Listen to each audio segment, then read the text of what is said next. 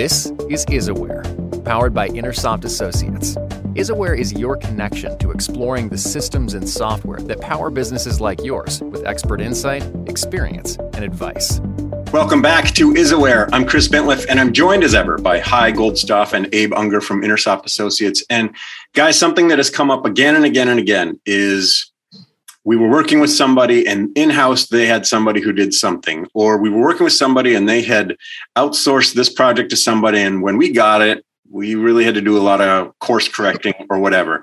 I'm wondering if today we can have a conversation about getting ahead of that, or maybe being proactive about that. So, Hai, kind of my starting question is, how do I know if I have the wrong person, either that I've hired, the wrong consultancy or agency or company, or even the wrong person on my staff to take command of what I'm trying to do? What are some signals or some flashpoints that I should keep in mind?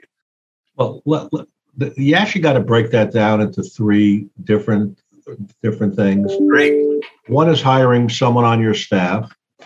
Second is, if you outsource it, are you outsourcing it domestically or are you offshoring it? And then again, on offshoring it, where are you doing it? If you're offshoring it, you're kind of going for a commodity engagement.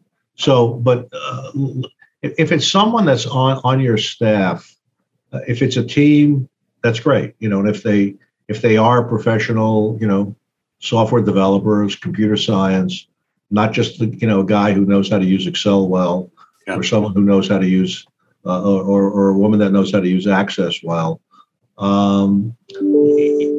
If it's just one person, one of the problems that you're going to have is managing that person. If you're not technical, you don't know how to manage them. And even outsourcing from management perspective, assuming you don't have a whole technology infrastructure set up, they kind of don't want to know anything. They kind of let him, it's yours, and let him. And they make the mistake of not knowing passwords, not knowing where things are. And it's real important, for them to make sure that that happens. They don't get involved in the nitty gritty, and they should certainly have a good company that works with them, even if it's just on the IT end, to make sure they can help with best practices. I mean, we do that with all of our clients, because we're deeply invested in their success, which is kind of something, to kind of keep track of as we go further down who you deal with. But also, if you have a single person doing this, you have no way, to challenge what you're told. If that person tells you from a technology standpoint the sky is green, you can't debate that. You don't know what's possible. That person might not know what's available, because what he's learned and the problems he's solved may be somewhat myopic. That kind of a business. That business, he's seen their businesses, and he tries to solve them. And which I've told, actually, our largest client is somebody who couldn't afford two programmers. And today they're our biggest client, and they afford a whole consulting firm with a number of people supporting them on a regular basis. But what happens is, if the person's any good, he's going to look for more challenges. You can't give him that. And if he's no good, you really don't want him.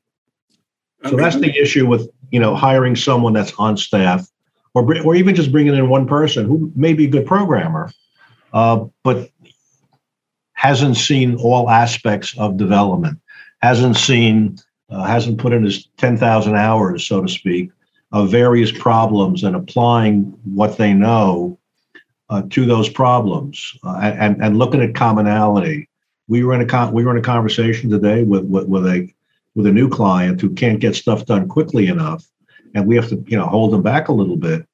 And we know what they're going to need, and we're talking about giving them capabilities that talk about looking for certain data, and we say, well, if you're looking for that, you're going to look for this. We never do that. Costs 5 minutes more code to do that. So we know what they're going to need. We know once they have those capabilities, they're going to use them. Someone who's not done this before isn't going to be able to do that. So that's my take on the individual. No, but more importantly, you have no one to challenge them. And we are happy to, get involved with anybody, even on a maintained continuity basis, even if we don't do any real work, we're just on a management area. As it goes to challenging someone, by the way, you were talking about, individuals and lack of challenge. One of the things people tend to have in coding is it's a good enough attitude. It's good enough to solve the problem. It's good enough to get me through this. It's good enough code. It'll last me till tomorrow. It's good. And that attitude is, as we said many times before, good enough is not good enough. But also what happens is the programmer starts acting as an actuary, where he says, this will never happen, until it does. I think that's a really great point, because the problem that I want to solve today might involve, hey, I think that I need somebody who can really make sense of these spreadsheets, or who can really help me with the problems I'm having with Microsoft Access, to use some things that you just mentioned. And you're saying that might not be the thing you should be doing at all. But if your finite sort of scope of this or perspective is limited to those things, and then you go out and hire somebody with those skill sets, you're going to hit a wall at some point. An innovation wall is going to stop you from moving further.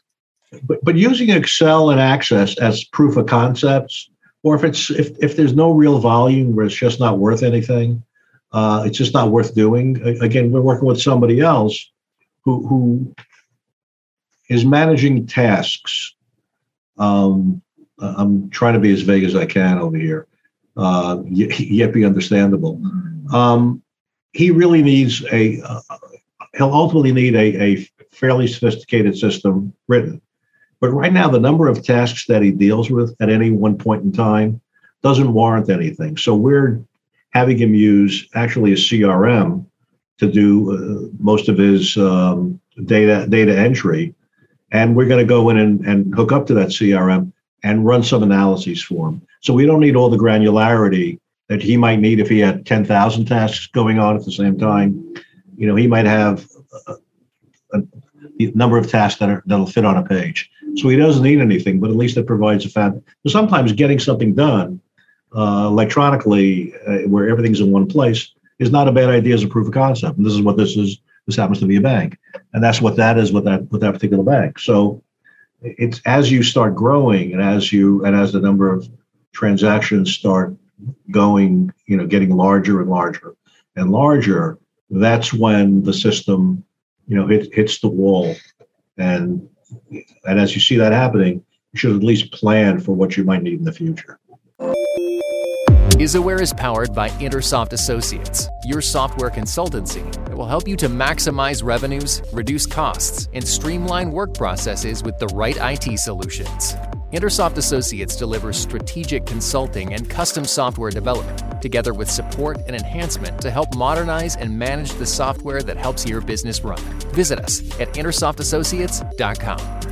Abe, I love a couple things that Hai said. One is that the programmer becomes an actuary. That's really an important concept. And two is, if you're the business leader who's not a technologist, you're sort of trusting this person to kind of lead you in the right direction. From where you sit, when you get involved in all these projects, are there some common characteristics or sort of red flags that you look for where you say, where did this come from? Oh, well, our tech guy said that was the thing to do. Is it an over opinionation? Is it a lack of collaboration with others? What are some things that I should be kind of thinking about or looking for internally if I'm struggling with some of this stuff? So that's actually part of it. When I'm looking at some of these things, you may see some bad habits that people have picked up in terms of programming from the code aspect of something. And you're looking at some of these and you're thinking, these are horrible things. Why would you ever code that way? And because if you're the one guy who's been doing this and been doing this for years, and you haven't had anyone else review that, you haven't had anyone to challenge you. So you said the manager is not technical. They're not going to be reading code. They're not going to be challenging you. That tech guy is going ahead doing something. It's bad practice, bad form, but it works. So they keep doing it again and again and again. That's the house of cards. You pull out one at the bottom, the whole thing collapses. So the base, the foundation is not good. And because the person doesn't know any better or have someone to challenge that, you find that. And many times we find that in software where we're asked to take over a project or to help with a project. We were once called in years ago for a process that was running. It was a daily process, processing in shipping and receiving information from UPS, FedEx. And it was a process that could not finish in a day. So by the time the next day came along and the next file came through, that first file wasn't finished processing. And they couldn't track packages that were going out and packages that were shipped because they couldn't process data fast enough. And we used a resource who was trained, relatively new, wasn't an intern level, but close enough, a junior, who we had trained with and we had worked with, who looked at the process, and as a junior looked at this process and said, this doesn't really make any sense. Why would anyone do this? And with a little bit of fiddling with some of their code, he said, no, this doesn't make any sense. Let me just write you a new query. Wrote him a new query. 20 minutes later, the day's file was processed. So something that took over a day to process data, he was able to do really, really quickly because he had the foundation. We had worked with him. We had a team behind him. So in learning these things, we trained him in how do you analyze something? How do you figure something out? As a manager, you're not necessarily going to see that piece of code, but you're going to know enough to question, should it really take that long to process data? And that's what you'll ask the programmer. And that's where, he can tell you yes or no, but as a manager, you'll know whether that doesn't add up. How important are fresh eyes on something? Because part of what you just described was maybe somebody coming in who, hasn't been there for the whole thing and is seeing some things that others can't see because, as Hai says, they're not so myopic. Is it important to have some fresh perspective? Always. Even as any programmer, we always have some of our other programmers go in and help with some of the testing and review for that reason. You tend to develop things a certain way, you end up testing that same way. And by having someone else look at it, it's like, let me try this or let me try that. Now that it's broken, okay, great. Now I have someone else who can help me fix it. Well, that pushback, as you're talking about, Hai, that challenging. Well, why did you do this? Oh, good point. Or, well, here's why. Oh, okay, that makes good sense. And it's also important from a management employee perspective is not to make it, negative. It's always a positive thing. Why'd you do it? We're trying to learn, we're trying to make better for the client and make you, and for you to learn more. It's all done from a mentoring standpoint. So never challenge them in a negative fashion. You talk about fresh eyes. There have been a number of times where we just had an issue that we could not solve, and it was a critical issue. And people, Abe and some other staff and me, I was just looking at it, and finally I realized, everybody go home, come back the next morning, and the same eyes, but they're fresh, solve the problem like that. What a testament to the value of experience, even that you had the wherewithal to say, you know what, we're too close. We got to step back. Maybe we can come back with this after we get a good night's sleep. That is so valuable. And for me, it connects a little bit high.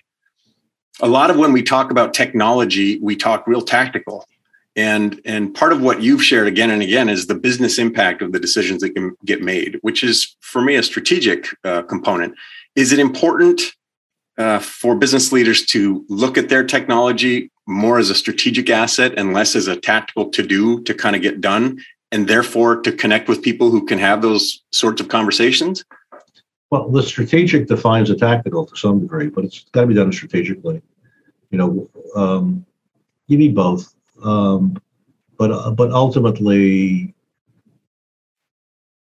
how will the software help you differentiate from your customers? And how will it improve the customer experience as well? That's real important. However that may be, if it's nothing more than the way the customer service people interact with you, how do you improve that customer experience? Who would you rather call? Not that you want to call any of them, but Verizon or Cricket if you have a problem with your phone. So it's important to have that. I mean, we've talked before about how you guys have been around since the DOS days. I mean, there just aren't very many things you haven't. Don't remind me. There aren't very many things you haven't seen or experienced. And that comes out not just in the capabilities you have, but as you said, Hyde, just in how you see problems or in how you approach a thing or in the questions that you ask. I think that's good perspective. One thing that's really important, you talk about outside firms, just to spend a little time on that. So the offshore folks are certainly less invested. And because they're commodity, the thing that Abe said before, they know how to do things one way. For the most part, I call them shake and bake programmers. You put them in a bag, put them in the oven, they only do things one way. And the example Abe was mentioning was they knew how to do things one way. It worked, but it didn't work in context for the size of what needed to be done. And we had a relatively junior individual. It wasn't rocket science. It wasn't terribly easy, but it wasn't crazy. And now every day it processes in 45 minutes to an hour.